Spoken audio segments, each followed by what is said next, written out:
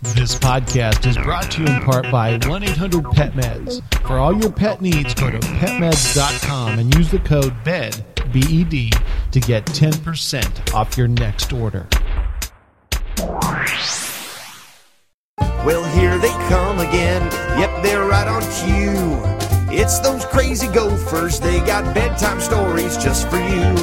They might sound crazy or a bit insane, but they just might make you smile or they'll stimulate your brain. It's bedtime stories my kids love. Bedtime stories my kids love. It's bedtime stories my kids love. Come on, y'all. It's them gophers.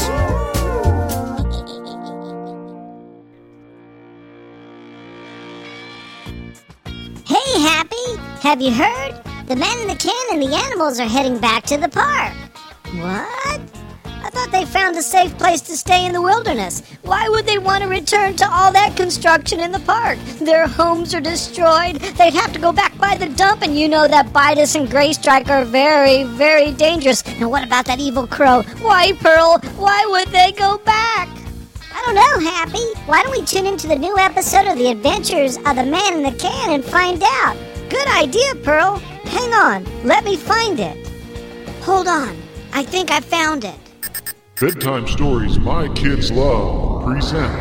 Small and tasty, he's hard to catch. When there's a problem, there's no match for the man in the can. The Adventures of the Man in the Can. The Man in the Can and the Return to the Park. Fall was in the air. Although the days were still hot, they seemed shorter every day. The night air was cooler than before, and soon the heat would subside and the cooler weather would creep in. The leaves would turn autumn colors, and then as soon as fall came, winter would set in, and the snows and frigid nights would come next. The man in the can knew the animals from the park could not stay in the forest. He knew they would not survive the winter. Yes, it was cold in the park, and yes, they had snow, and yes, this wildlife reserve was a mere 1-hour drive by car from their cozy little park, but still, the park animals had never endured a winter in the wild. The worries rested heavy on the man in the can's mind as he sat leaning against a small tree, next to a rusty and old, but clean, Dr. Pepper can that he had found in the woods, probably left by a camper. The concern and worry was apparent on his face as Yellowbird swooped down to talk to the little man. "You look like you have a lot on your mind. Care to talk about it?" asked the bird.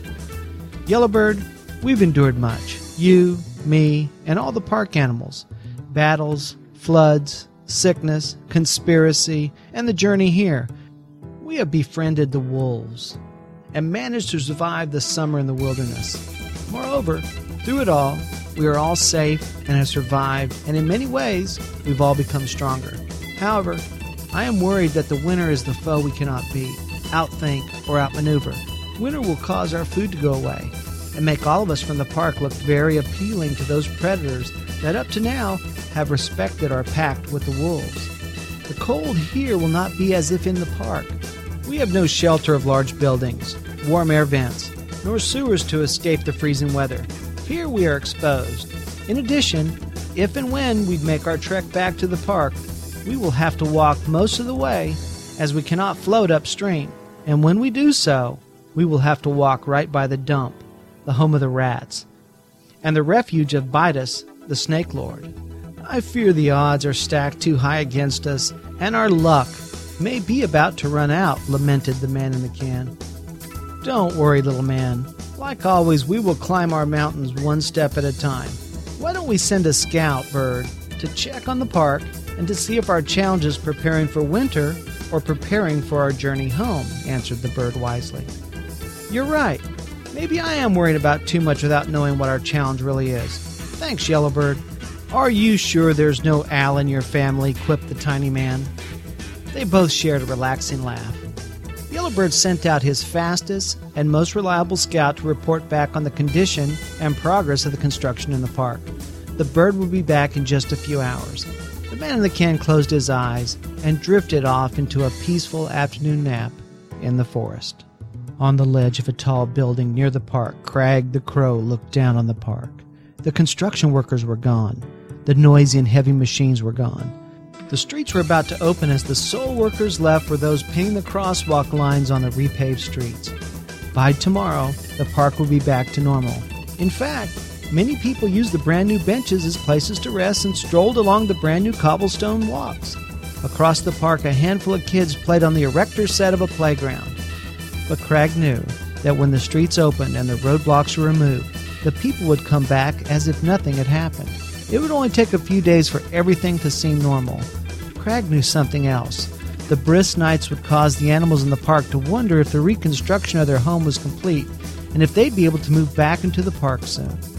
A few days earlier, Crag had ordered all the crows to the city, far from the park, leaving only a handful of his most trusted minions to watch from strategic positions from around the park, watching for the scouts that the man in the can would surely send to let them know the progress.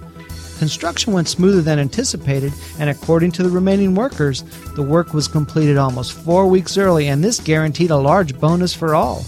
Crag knew that when the scout arrived, they would see the completed project and report back to the man in the can, Yellowbird, and all the animals of the park, and soon thereafter, they would all return.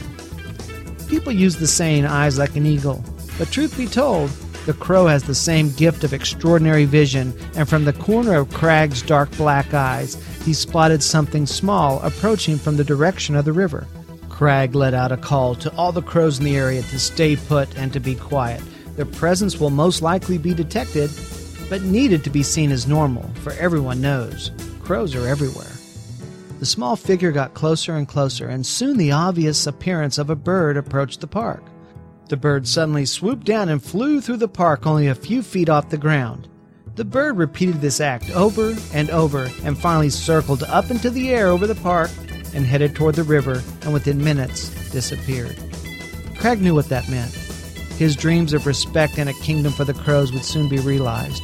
He would soon assist in the defeat of his adversary and be the ruler of the skies over the park and the city. He would have a realm for the crows. He dreamed of the glory of victory and of the defeat of his enemy. He played out the plans in his head. The sound of an approaching crow snapped Crag from his visions of grandeur. The scout has left the city and is headed up the river towards a dump in the wilderness land, sire, quipped the bird. Thank you. Back to your post, as he may return soon, answered Crag. Yes, sir, snapped the attentive crow as he flew off. Crag knew it was time to tell Bidas the Snake Lord of the Scout and of the pending return of the man in the can and the park animals. And he knew Bidas the Snake would be as anxious for this day as he had been. The bird, a scout named Feather, one of the 5 scout birds that reported back the wilderness find of the land they currently lived in, flew up the river as quickly as he could. It was more the joy and happiness of seeing the park completed. It was the large, new, and beautiful trees, the bushes, the flower beds, water fountains, walkways, and grass. The park was beautiful. The park had been transformed into the most beautiful thing he had ever seen, and he was anxious to report back to Yellowbird and the man in the can all of his findings. Soon Feather arrived with a flurry at the base of the tree where the man in the can napped. The sound of his wings flapping and the abrupt landing startled the tiny man from his slumber. "What is it, Feather? What are your findings?" asked Yellowbird as the man in the can rubbed the sleep from his eyes. "The park is complete, and it is beautiful. The trees, the foliage, the walkways, the playground, all of it, brand new. And there are people there, park people, people we know, and it all looks so new. I have never seen such a beautiful place in my entire life," answered the scout with glee. "So you're saying the park is done? All the workers are gone? The machines are gone? And people are walking and playing in the park?" asked the man in the can. "Yes, all you say is true," responded Feathers quickly and with enthusiasm. "Was there anything that did not seem normal about the park, other than the entire place being new?" continued the small man. "Well, there are 4 workers left painting lines on the road, and our absence has attracted a handful of crows.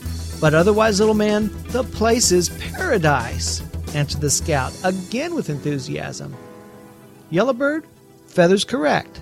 If all that is left are workers painting the walkways for the people to cross the streets into the park, there is no doubt in my mind the entire project will be complete before we arrive.